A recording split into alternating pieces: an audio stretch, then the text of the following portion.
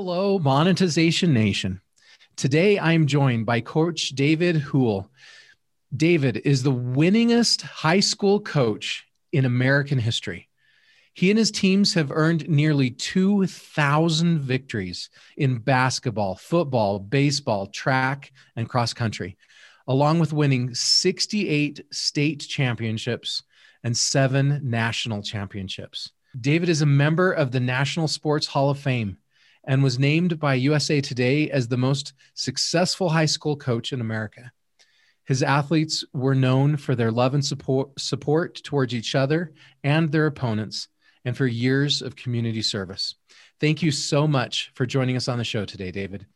It's great to be here. Thank you. It's an honor. Can you start off by sharing with us something that you are super passionate about? Well, obviously, I'm passionate about coaching. It's something I truly love from my first job my dad gave me at 12 to, I'd always be asked, well, aren't you getting like burned out because I was a head coach for a lot of years of 5 sports in the same year. So, most coaches will be a head coach of one sport, and try to live through it because of the ups and downs and the pressure. But I could never choose. And I just loved it so much. And collecting cards my whole life, since I was a little kid. I collected over 200,000 cards. And, I'm not very good at golf because, Mark Twain said golf is a very nice walk ruined because you're going to hit the tree. So I don't do anything else,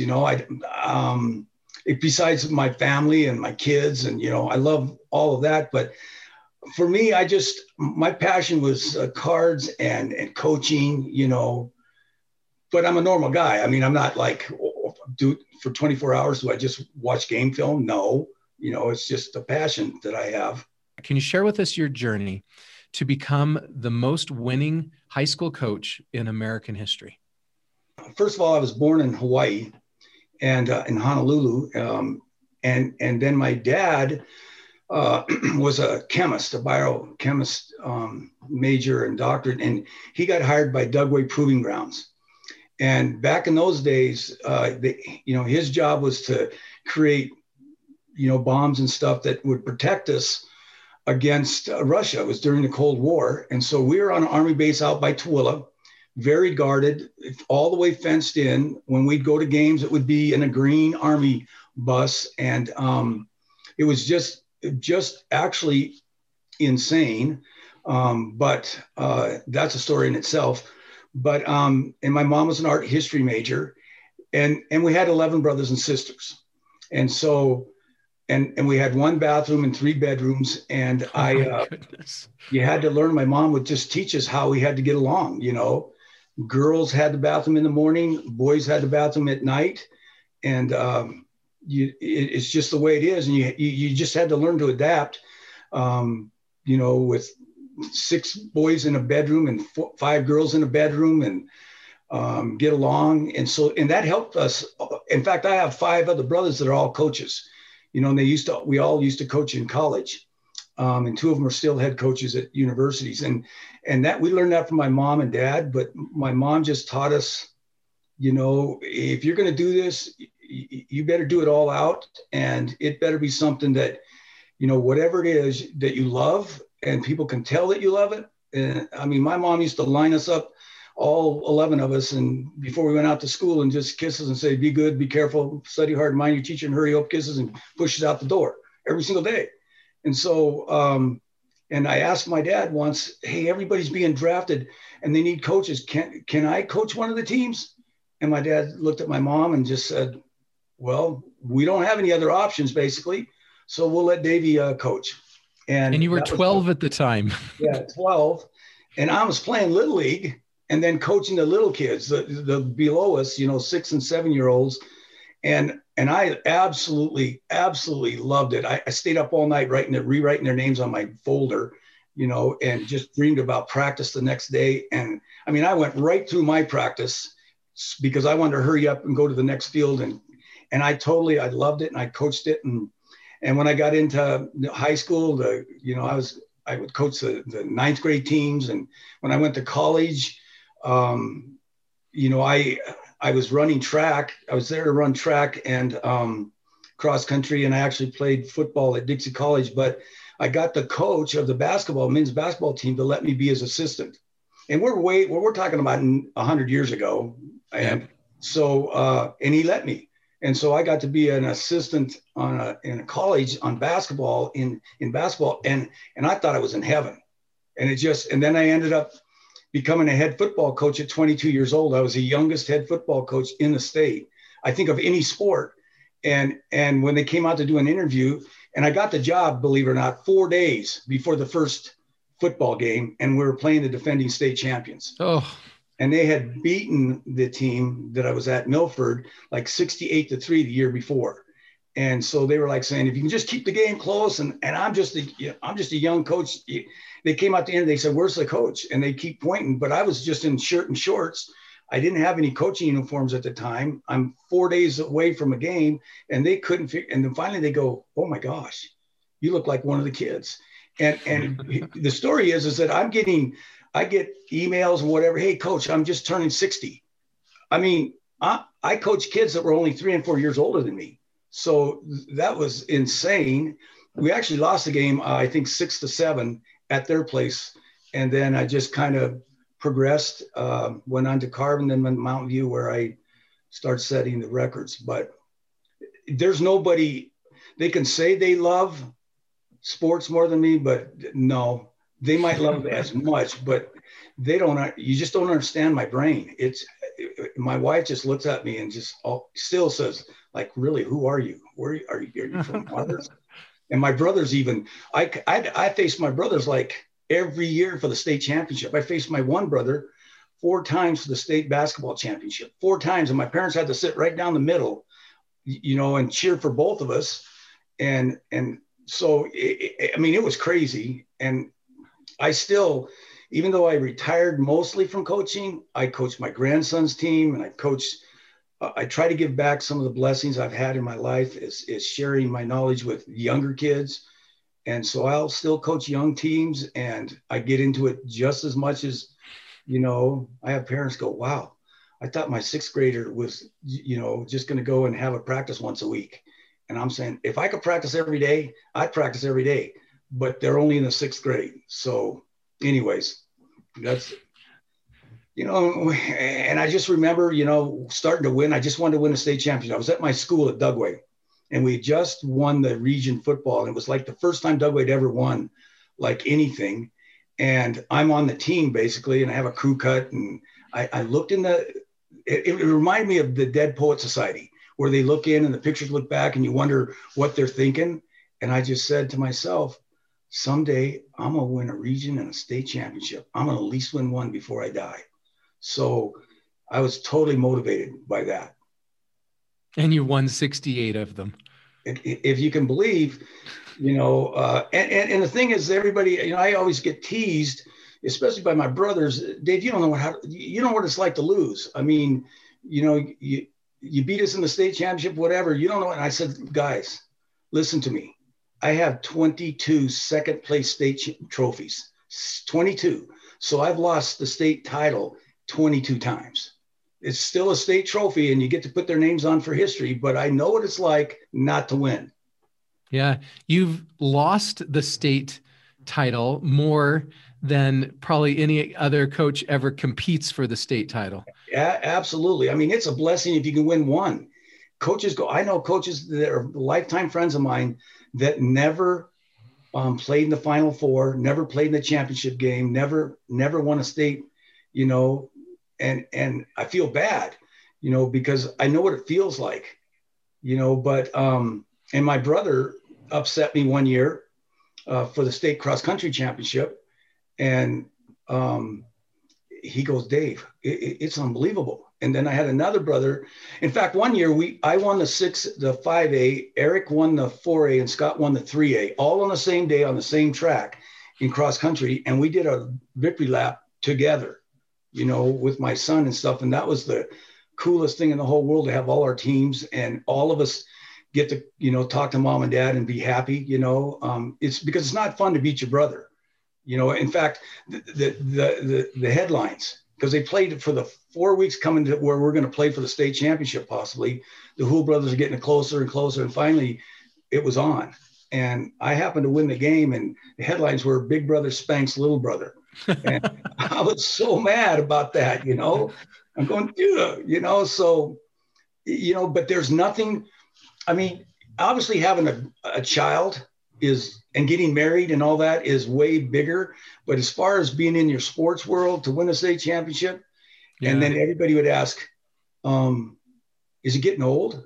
And you'd say, it's not old, because they're all new faces and they have dreams. And when you get them, when they're freshmen, their eyes are lit up like, hey, do we have a chance to win state? And, and then when they win, you just sit back and go and smile, because they're a state champion for life.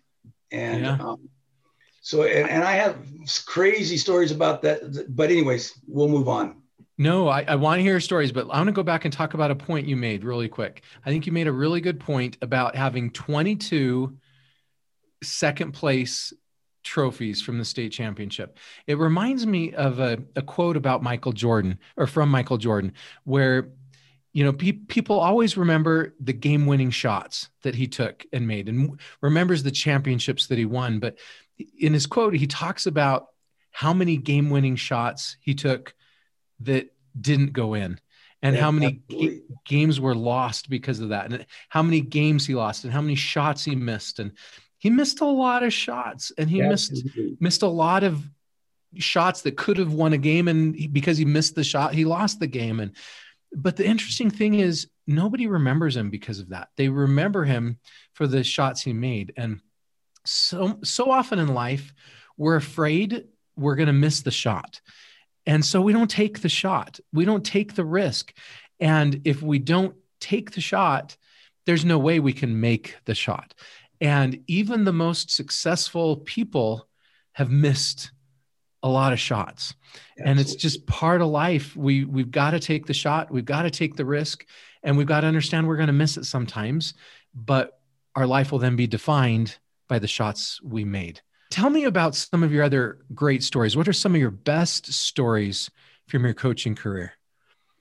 I remember young, when I was just at Mountain View and I was trying to build a cross-country program, and I was in football, and I went to the principal and I said, hey, I'd like to take the cross-country program, because actually I might be the only guy that's ever run cross-country and played football at the college level.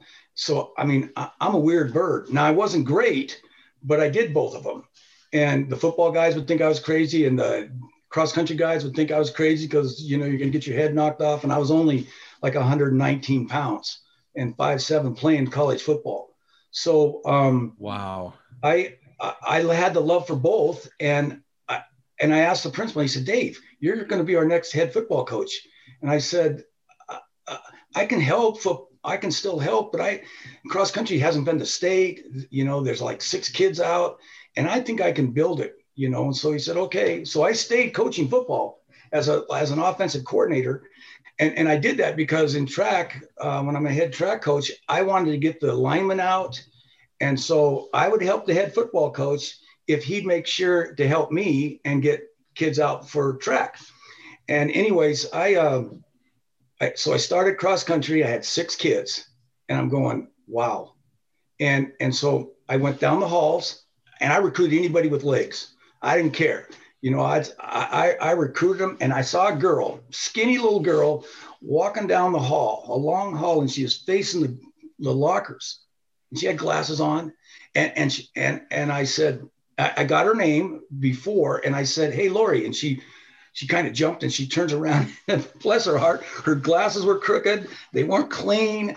She was shy as can be. And I said, Lori, have you ever thought about running cross country? No.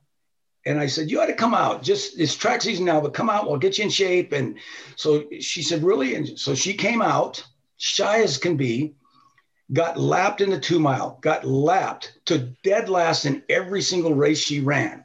But she started to work, and track ended. And I said, here's what we're going to do. And I meet you guys every single day, except Sunday. I'm going to meet with you every day at 6:30 in the morning, my whole team.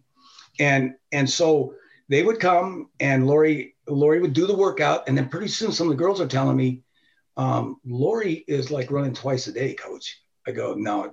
So I asked Lori, what are you doing? She said, I believe in your workout. So I do it again at night. I go, holy man, Lori.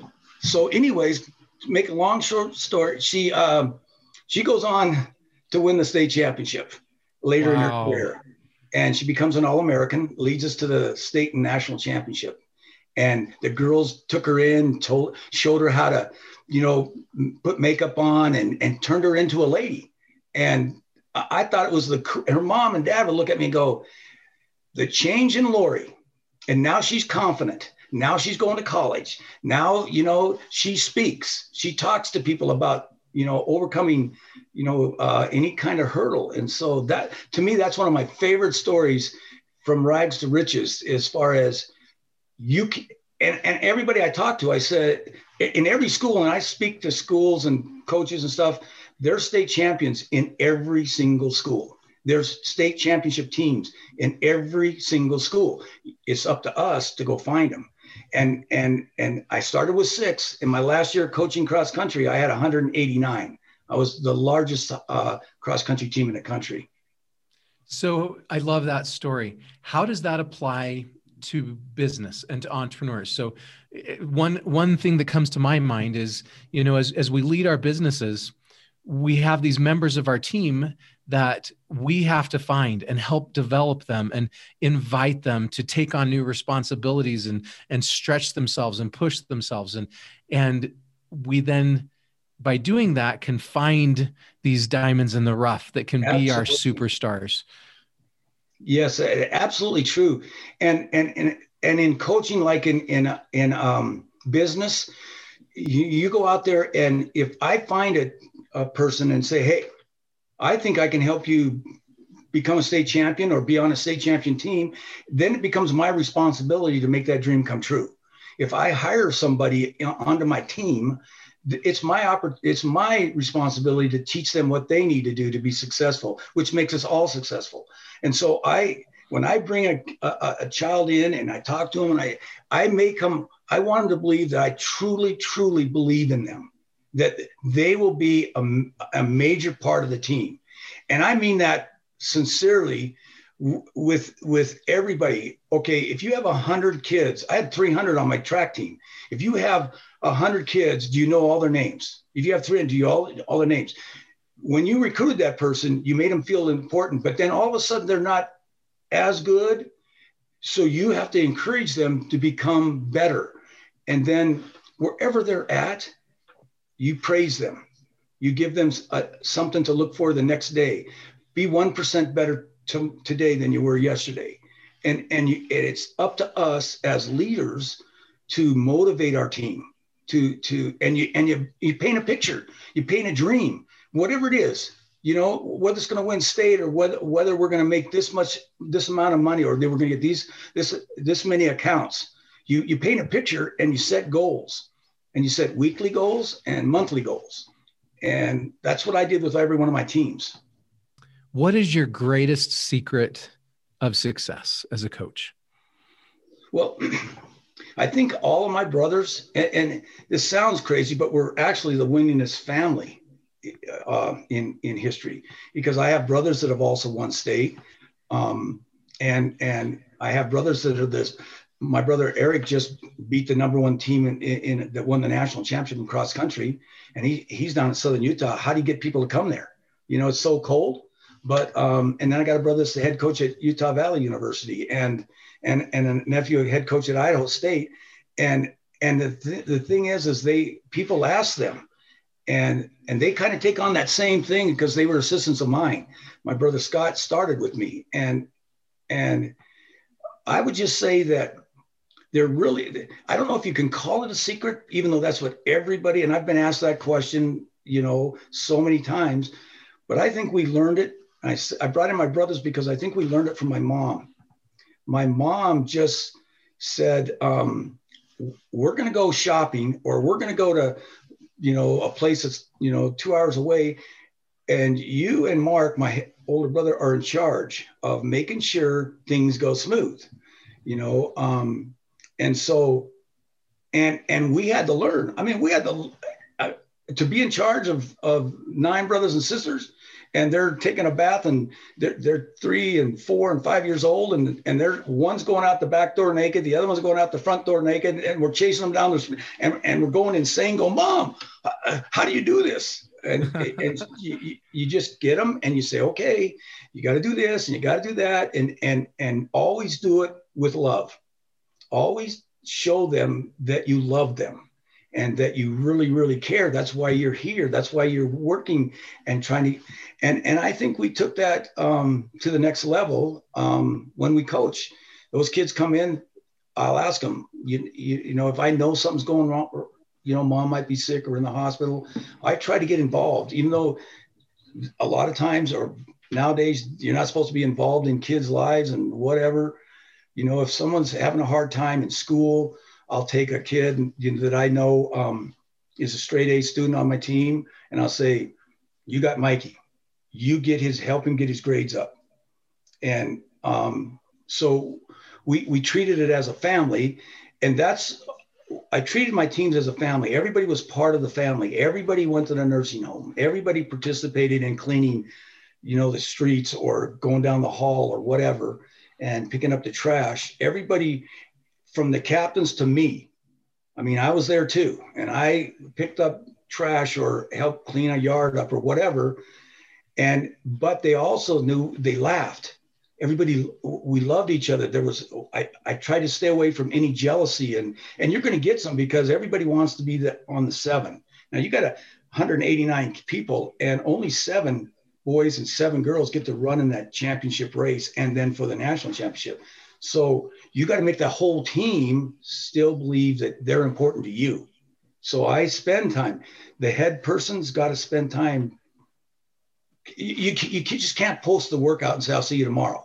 You can't just say, I'm going to go with the varsity. A lot of coaches would ever run with the varsity boys or girls and then leave the rest to fend for themselves. No, I would be there and touch every kid, pat them on the back, good job, good job, good job, as they go out and come back from their runs. They knew I was going to be there, you know? And so I think the secret is, first of all, is they know you love the sport and you love them, you know? Yeah. And I think that's because when they know we love them and they know we care about them, they're going to want to follow us much more. They're going to want to listen to what we have to say. Absolutely. Thank you so much, David, for sharing your stories and insights with us today. Here's some of my key takeaways from this episode. Number 1, as David did, we should go after what we love and pursue it with everything we have. Number 2, to succeed, we must take risks. We miss all of the shots we don't take. Number 3, there are champions on every team, in every field. We must find them and help them become something great. Number 4, the secret of success is love. Whatever we do, always do it with love. If we treat our teams with love, they will be more willing to listen to us, and we will be more united. To learn more about David or connect with him, you can find him on LinkedIn or check out his book, Sports Training Tips for Young Athletes. And there's links to these sites in the blog for this episode at monetizationnation.com. Do you want to take your digital monetization to the next level? You can get a free ebook about passion marketing and learn how to become a top priority of your ideal customers at passionmarketing.com. You can also subscribe to Monetization Nation on YouTube, Instagram, Twitter, our Facebook group, and on your favorite podcast platform. Do you need help with your digital monetization strategy? Then visit monetizationpartners.com to schedule a free consultation. Thanks for joining me for this episode. I wish you success as you coach your teams to success. Do you want to become a better digital monetizer? To receive great monetization stories and secrets, please go to monetizationnation.com and join free. And if you liked today's episode, please subscribe to the show and share it.